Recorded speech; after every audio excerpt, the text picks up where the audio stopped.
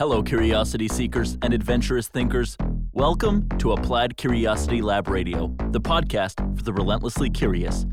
This season, our host and Applied Curiosity Lab's chief curiosity seeker, Becky Saltzman, will be sharing the studio with ACL's chief experience producer and favorite sister, Jennifer Felberg.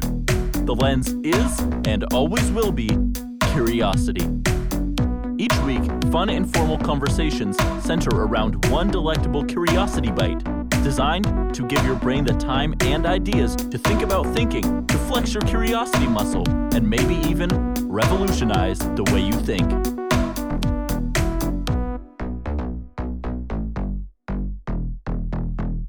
I remember being so intrigued when my real estate partner, Greg, told me about his brother, big, huge record producer, name you would recognize in Los Angeles. And he was on the ascension, the big ascension. But I remember midway through his rise, he mentioned to Greg that he really needed to make or be worth $100 million. But the reason that he did need to make this was that he didn't feel successful. He didn't feel valuable. And that would enable him to buy some kind of fancy airplane. And I remember Greg and we were just laughing. It's just like so inconceivable. But to him, it was real. He needed to have this certain amount of money to buy the certain airplane by the time he was 30-something years old. And I imagine it's because everyone around him, that's what they had. And I was thinking about that story as I was listening to Andrew Yang. He's one of the millions of presidential candidates running, and he's kind of running on his freedom dividend. That's universal basic income that would guarantee, I think it's $1,000 a month in payments to every U.S. citizen over the age of 18. And it wouldn't be bound to things like welfare, like drug testing or tax status. It would just offer every American of all income levels that cash assistance. And then he said, the truth is that we just need to get more money into people's hands. And that's what will improve people's lives. And I remember thinking about that and thinking about Greg's brother, and I thought, is that really true? And that led to this week's Curiosity Bite, which I will pose to you.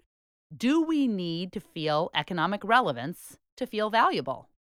When I was pondering that Curiosity Bite, I had difficulty because I didn't know what economic relevance was. What do you mean by economic relevance? That was a difficult one for me to wrap my brain around. In this context, it's a really good question, but I think in this context, it would mean that in some way, what you can do is contributing to the economic engine of our country or the economic engine of the world. You are working, doing something that has some monetary value attached to it that matters. But I also think that the question is a really, really good one that you pose because it is so clear. I mean, what we do is really not important. If this podcast never aired, I beg to differ.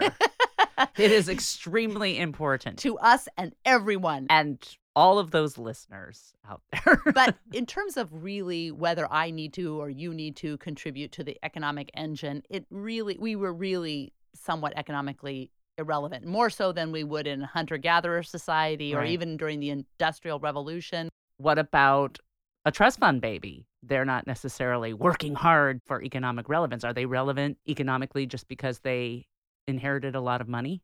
I don't know. So I guess my question is, assuming that economic relevance is defined by how we kind of laid it out, I ask you the curiosity bite. Do we need to feel economic relevance to feel valuable? And then again, you go to value. How do you feel valuable? I don't think so. I feel valuable through expression of creativity, whether it's dance or music or art. I think that gives me a lot of value. I think some people get value through religion or spirituality, and it has nothing to do, I think, with economic relevance. So you think the answer to this week's Curiosity Bite is no. So Andrew Yang, you will not be voting for Andrew Yang for president because he feels that just giving someone a little bit of money or some amount of money is really the most important thing there is. I mean, I'm not saying that it's not appreciated. And, with all of our technological advances, AI is going to be taking away a lot of our jobs. We're going to need some type of income or some type of way of supporting basic needs. I think purpose and passion are two separate things that definitely contribute to how we perceive ourselves as valuable. And I think purpose is more tied to reason. We kind of want to create a reason, whereas passion involves an emotion, if you had to kind of differentiate between the two. That's why I think that searching for your passion is silly. I think obviously being curious and then cultivating that passion is very different than searching for that passion. And I think that that's a message that is incorrect to our children and to ourselves, that if we don't have a passion, that we're in some way flawed. Whereas, or that if you have a job, you should be passionate about that, or it's the wrong job. Yeah. Or the wrong career. Right. Yeah. I think that's completely weird, because you have to cultivate a passion. And if you want to cultivate that within your job, that's fine. But if you don't, so it's really a cultivation problem. It's not a where's Waldo? Oh, there's my passion. So I think those are the two things that contribute to value. And this universal basic income is proposed to reduce poverty and economic inequality. I would argue, I'm not even sure that it would do that. Obviously, a lot of the criticisms stem from the fact that it is socialist. Oh my God, it's socialist. Don't say that evil say word. That bad word. And also that it butts up against our liberty. We should have the agency to decide what we want and how we want, and what we put into something is what we get out of something, and this whole sense of liberty. Does that also have to do with fairness? Yes. I mean, I think the two sides of the coin with fairness. Fairness meaning it's only fair that you get only what you put in. And then the other side of fairness is that, so that would be fairness in terms of opportunity versus fairness of outcome. Right. And I think those are the two sides of the coins of fairness that people look at that's a good question, when you're looking at universal basic income. Now, other people talk about universal basic resources, and then they say, oh, that's really, really socialism, because if you're just giving resources, at least with universal basic income, we have some kind of agency in deciding how we're going to spend that money. But with universal basic resources, oh, that's definitely socialism. It's interesting when you think about economic relevance and how realistically so many of us, without even knowing it, are not economically relevant. Right. Are you working towards something where you are getting a paycheck for something that is seemingly required in this world?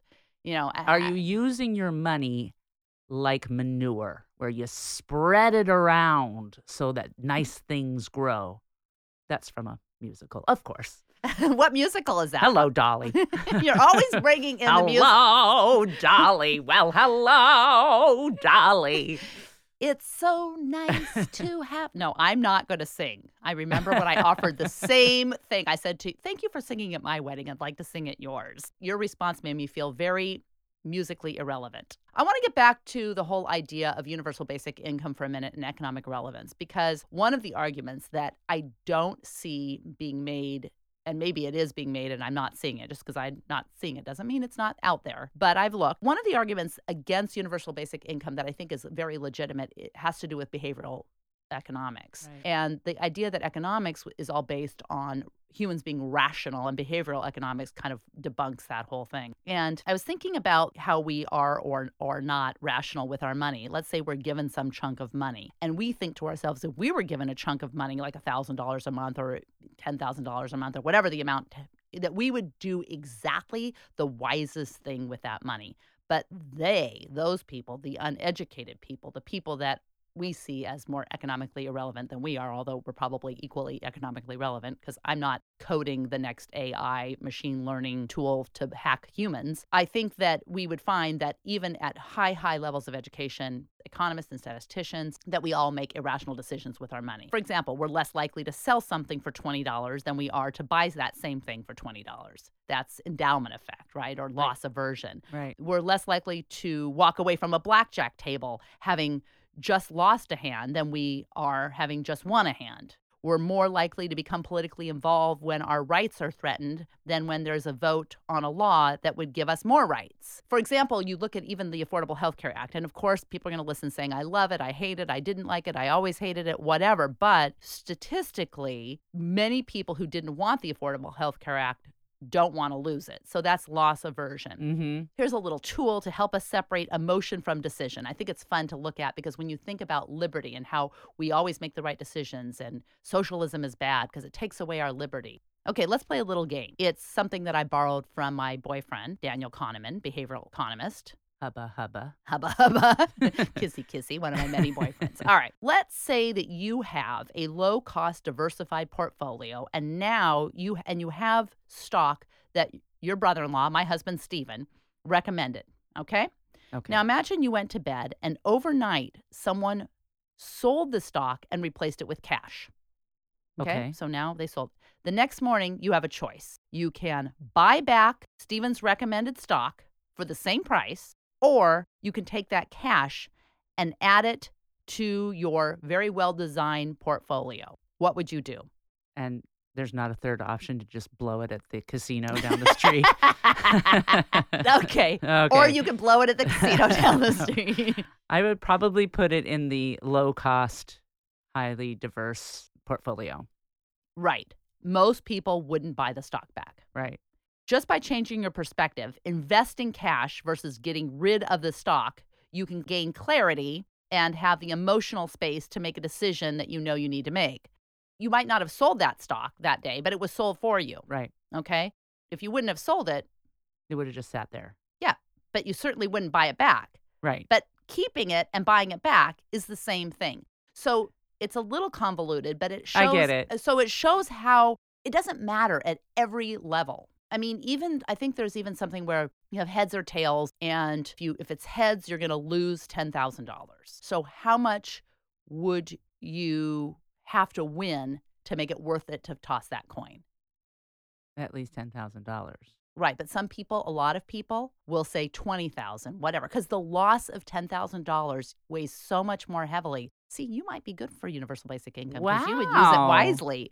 But this loss aversion is education agnostic. Like, it's what humans do. And there's a whole bunch of things like this that show us that we don't make the wisest decision. So even if we were given a universal basic income, we wouldn't necessarily use it for all the things that create purpose. Speaking of that, I have a list. Yay, I love a list. A list. And this is really about the different levels of purpose. And purpose and value go hand in hand. So, of course, the first one would be survival, your basic needs. Well, that's interesting because do you think our basic needs are universally basic, either within our family, within our neighborhood, within our city, within our state, within our country, within the world? Survival is so relative because, yeah, you need food and water and shelter. I was thinking about this. We were driving in Israel and I saw these Bedouin encampments. Mm-hmm. And the Bedouins were certainly surviving as they have for thousands and thousands of years. And I thought to myself, that looks like a homeless encampment. Here in Portland, that would have been a homeless encampment. Not even one of the fancy ones. No, not even one of the fancy. With really cool tents and stuff. No. Yeah. I mean, some of them, sure, but some of them were just like what you would see a homeless like a encampment. Tarp. Yeah. And I thought, well, that means that survival is not as easy as to determine. Because, for example, when you think about healthcare, what is the basic healthcare that we need to survive? That changes. If everyone is now getting heart transplants or kidney transplants, or we're faced with Ebola, it changes the dynamic of what we need to survive. So I'm not so sure that survival is clear. That's right. Thinking about Maslow's hierarchy of needs, it still needs definition based on where you live, where your culture. That's a very good question. It makes it sound so simple, but it isn't. What we need to survive is far, far, far, far less than what we would like to consider that we need to survive. Right. Like I need to survive on chips and salsa, whereas maybe I might need tequila in addition to that. Right. My survival needs might be more severe. Yes. Or, take something like shoes to survive. Vast majorities of people throughout the world do not have shoes. Right. Anyway. All right. What's the next one? The next one is a pre-existing framework like religion or like nationalism, patriotism, or capitalism. Something that has an ism. An ism. An ism. We've talked about isms. Isms. But yeah, something that exists that we can get behind. I think this is a really good one. I also think that people don't want to equate capitalism with religion or nationalism or patriotism. Then they're fools. Then they're fools. Because if we stopped believing that money would be there in the future, there would be no value. We've talked about this. I mean, right. that's so I think that a pre-existing framework, a lot of people get behind. And gives a lot of purpose to some people. Right. Religion, patriotism, capitalism. I want to support everything that is going to continue with this capitalist democracy that we have. Do you have any isms that you would get behind? I don't even believe in free will. Yeah.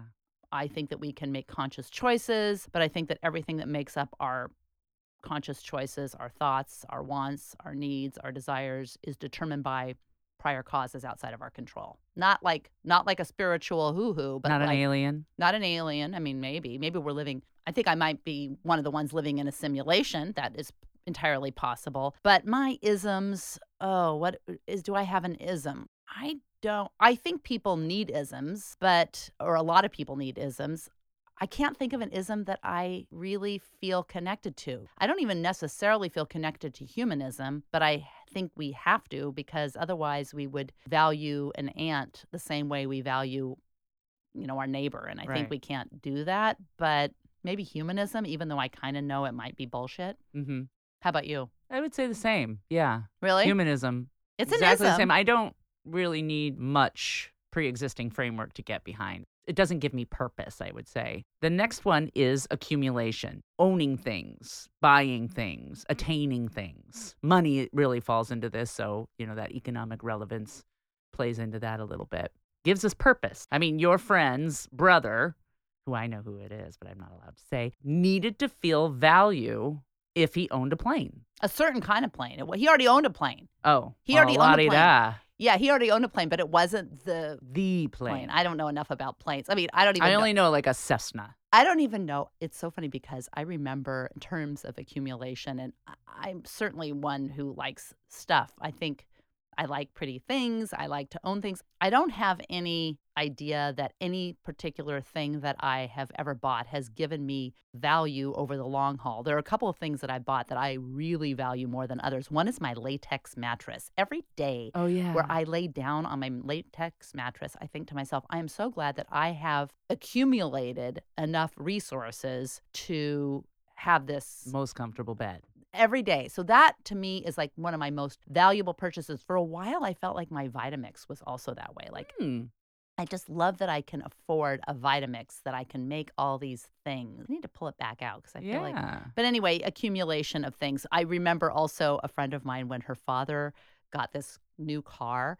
And I didn't know anything about cars. And she was so proud that her father got this new car. I think she was 17, so she could drive it. And what kind of car do you remember? Yes, I completely do, because I remember she told me that her father got a brand new BMW. And I said, I could tell from her reaction. And I said, is that fancy?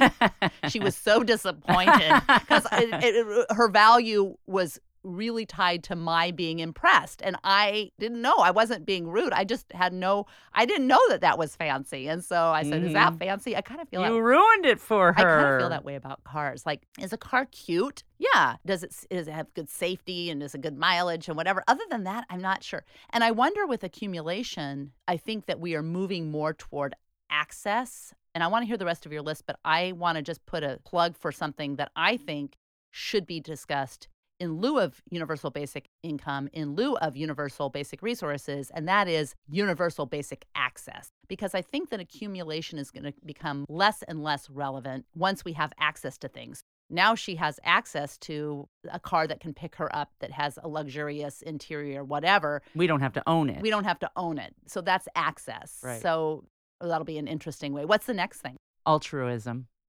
I think about a couple of years ago, you went to 2 back-to-back funerals of your friend's parents, I think. And I remember this. I think it actually changed my life. You told me about, at one of the funerals, they were talking about how this person did all these amazing things and was on this type of committee. And marched on Washington for civil rights. Yeah. Martin Luther King. I know exactly which one you're talking about. Had led the reproductive rights, some of the reproductive rights movements. Yeah. Then the next day you went to another funeral and basically this person didn't do much. Raised her kids, which is a wonderful thing, but didn't do much outside her home. I don't think she even had a job outside the home. And that made me realize, what is it going to be like for me when I die? Am I going to, or on my deathbed, am I going to look back and say, geez, I didn't do anything to better the world or didn't do anything to volunteer? So I started to get more involved outside the home. And I do now. And it makes me feel wonderful. Do you think that altruism requires the impression of others? Now, let's say that I wasn't aware of any of the things that my friend's mom, who was perceived to not be a huge impact on the world, but maybe she did the things without anyone knowing. Yeah. So Which is possible. When you talk about altruism, do you think it requires other people to be aware of it? If you just do altruistic things in the forest and no one hears or sees you, are you really altruistic? Do you remember that episode of Friends when Phoebe was trying to figure out if there was true altruism, and she kept trying to do things like anonymously so no one would know, and she's like, oh, that made me feel so good. Oh, damn. I don't remember that. Although when you think about it, in Judaism, the highest mitzvah is to do something anonymously, like donate anonymously. Right. Okay, what's the next one? The next one's personal development, that spirituality. That's different than the pre-existing framework like religion. It's that certain thing that fills you with joy. Like, I enjoy singing. I enjoy dancing. I don't necessarily need to do it in front of anyone. I don't need to do it for validation or approval. Give me an anything. example of when you would sing. Like if you're going outside and you need to sing, you're singing to a tree. You do that? Well, I mean, I used to sing down the street with no one watching. I mean, Ginger dances in her room by herself. She doesn't need anyone to watch. And I certainly don't need, I mean, the tree, it's nice when the tree watches, but I need to do that for my spiritual wellness. And it gives me value. What I'm thinking about as I'm listening to all of these levels, so survival, pre-existing framework, accumulation, altruism, and then the personal spiritual development, I think, do any of these not rely on the impressions of others? Survival, it's relative. Right. I think I need shoes to survive. Right. I probably don't. I will be very uncomfortable. I will not feel like I want to go on if I'm in snow and I have to wrap bags around my feet.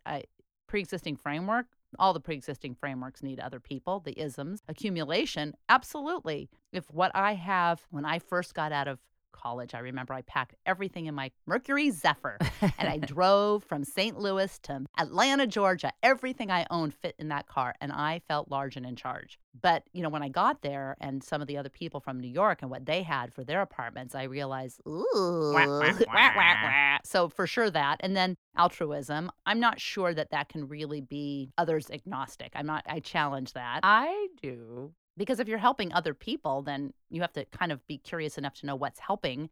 And therefore, you have to understand the impressions of others. Otherwise, you're just being paternal. I think we do a lot of altruism where we go into other countries and we've decided what's good for them. And we go in with our paternalistic or patronizing assumptions, whether it's a missionary going off to Africa trying to convert the people there. And they think that's, I don't know. I have my questions about that. That we could do a whole curiosity bite episode on altruism. Yeah. And then the personal, if you're going to really sing to a tree, you might have some other issues. No, come on. Well, what about the beyond? What about the category where the spiritual monk is transcending purpose, not to wander to create a following like Forrest Gump or like some guru. So why are they doing it? To maybe, I'm assuming. Why would that give them purpose?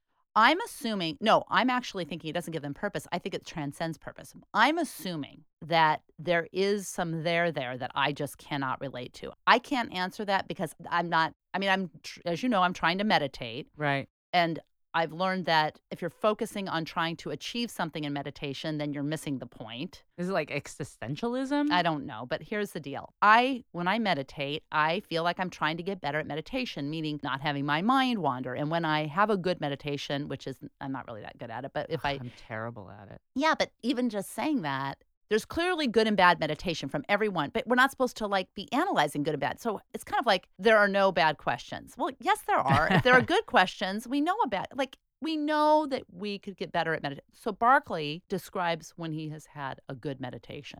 And when he tries to describe it, he is experiencing something that I haven't even come close to experiencing, nor do I understand. So I don't know. What does he experience? Is it a feeling? Is it a we thought? We should get him on this podcast. That'd be cool. To interview him, because it's a feeling, and he comes out of it, when it's good, with a clarity. And maybe he goes into it with a lack of clarity. I don't think I can answer the beyond purpose, because I'm not a highly spiritual person. I think maybe I'm one of the simulations that I will never achieve that kind of level. But I think that that's the level of what? Level of transcending purpose. Even though I don't believe in free will, I still feel a need to have a purpose.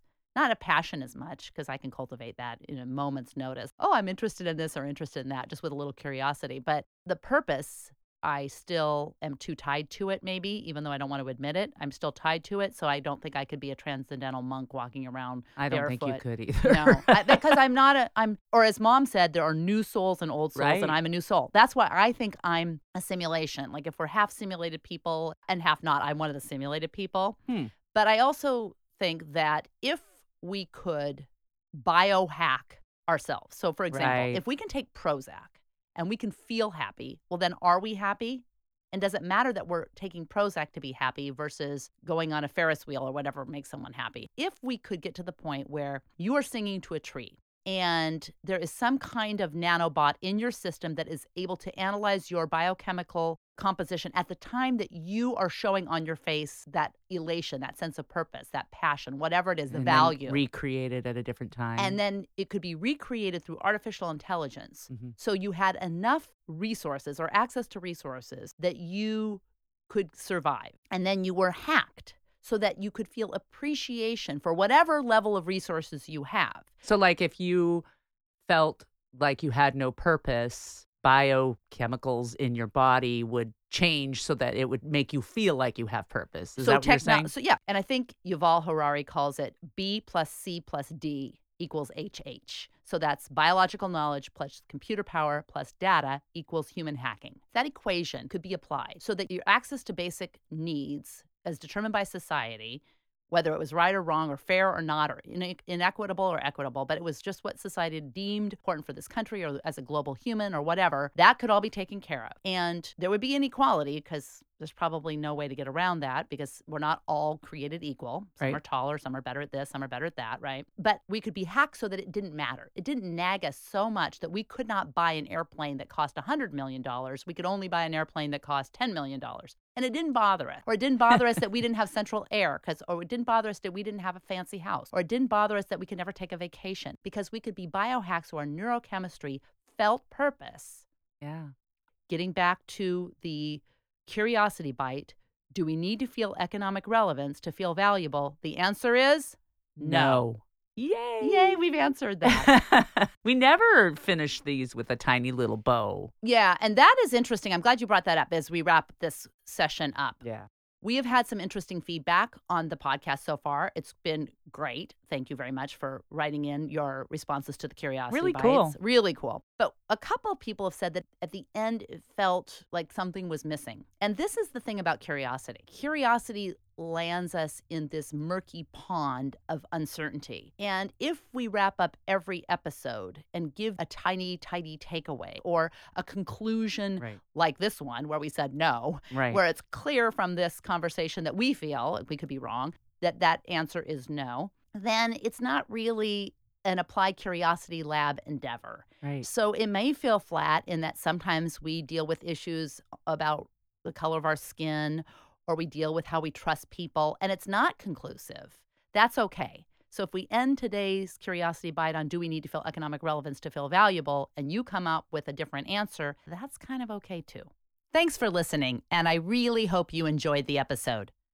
Before you take off, I have a few more things to let you know about. 1. You can find show notes for every episode of ACLR and links to all resources mentioned at appliedcuriositylab.com/blog. It's there that we'll wait to read your answers to each week's Curiosity Bite. 2. In order to avoid missing curiosity-bitten conversations, subscribe to Applied Curiosity Lab Radio on iTunes, Stitcher, Spotify, Google Play, and all the other spots that podcasts hang out and wait to be discovered. Toss up a review, especially if you have nice things to say. Finally, for all things Applied Curiosity, including information on workshops and your free membership to the Tribe of the Curious, go to appliedcuriositylab.com. In the meantime, elevate curiosity.